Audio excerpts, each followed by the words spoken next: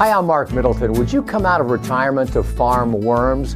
That's exactly what Bernie and Carl Moro did when they learned that worms eat their weight in garbage every day, turning waste into natural plant food and fertilizer. They went back to work. I know that I was part of the problem. Now I want to be part of the solution, and now they are the instrument that we can definitely use to be part of the solution. God has created them to be our recyclers.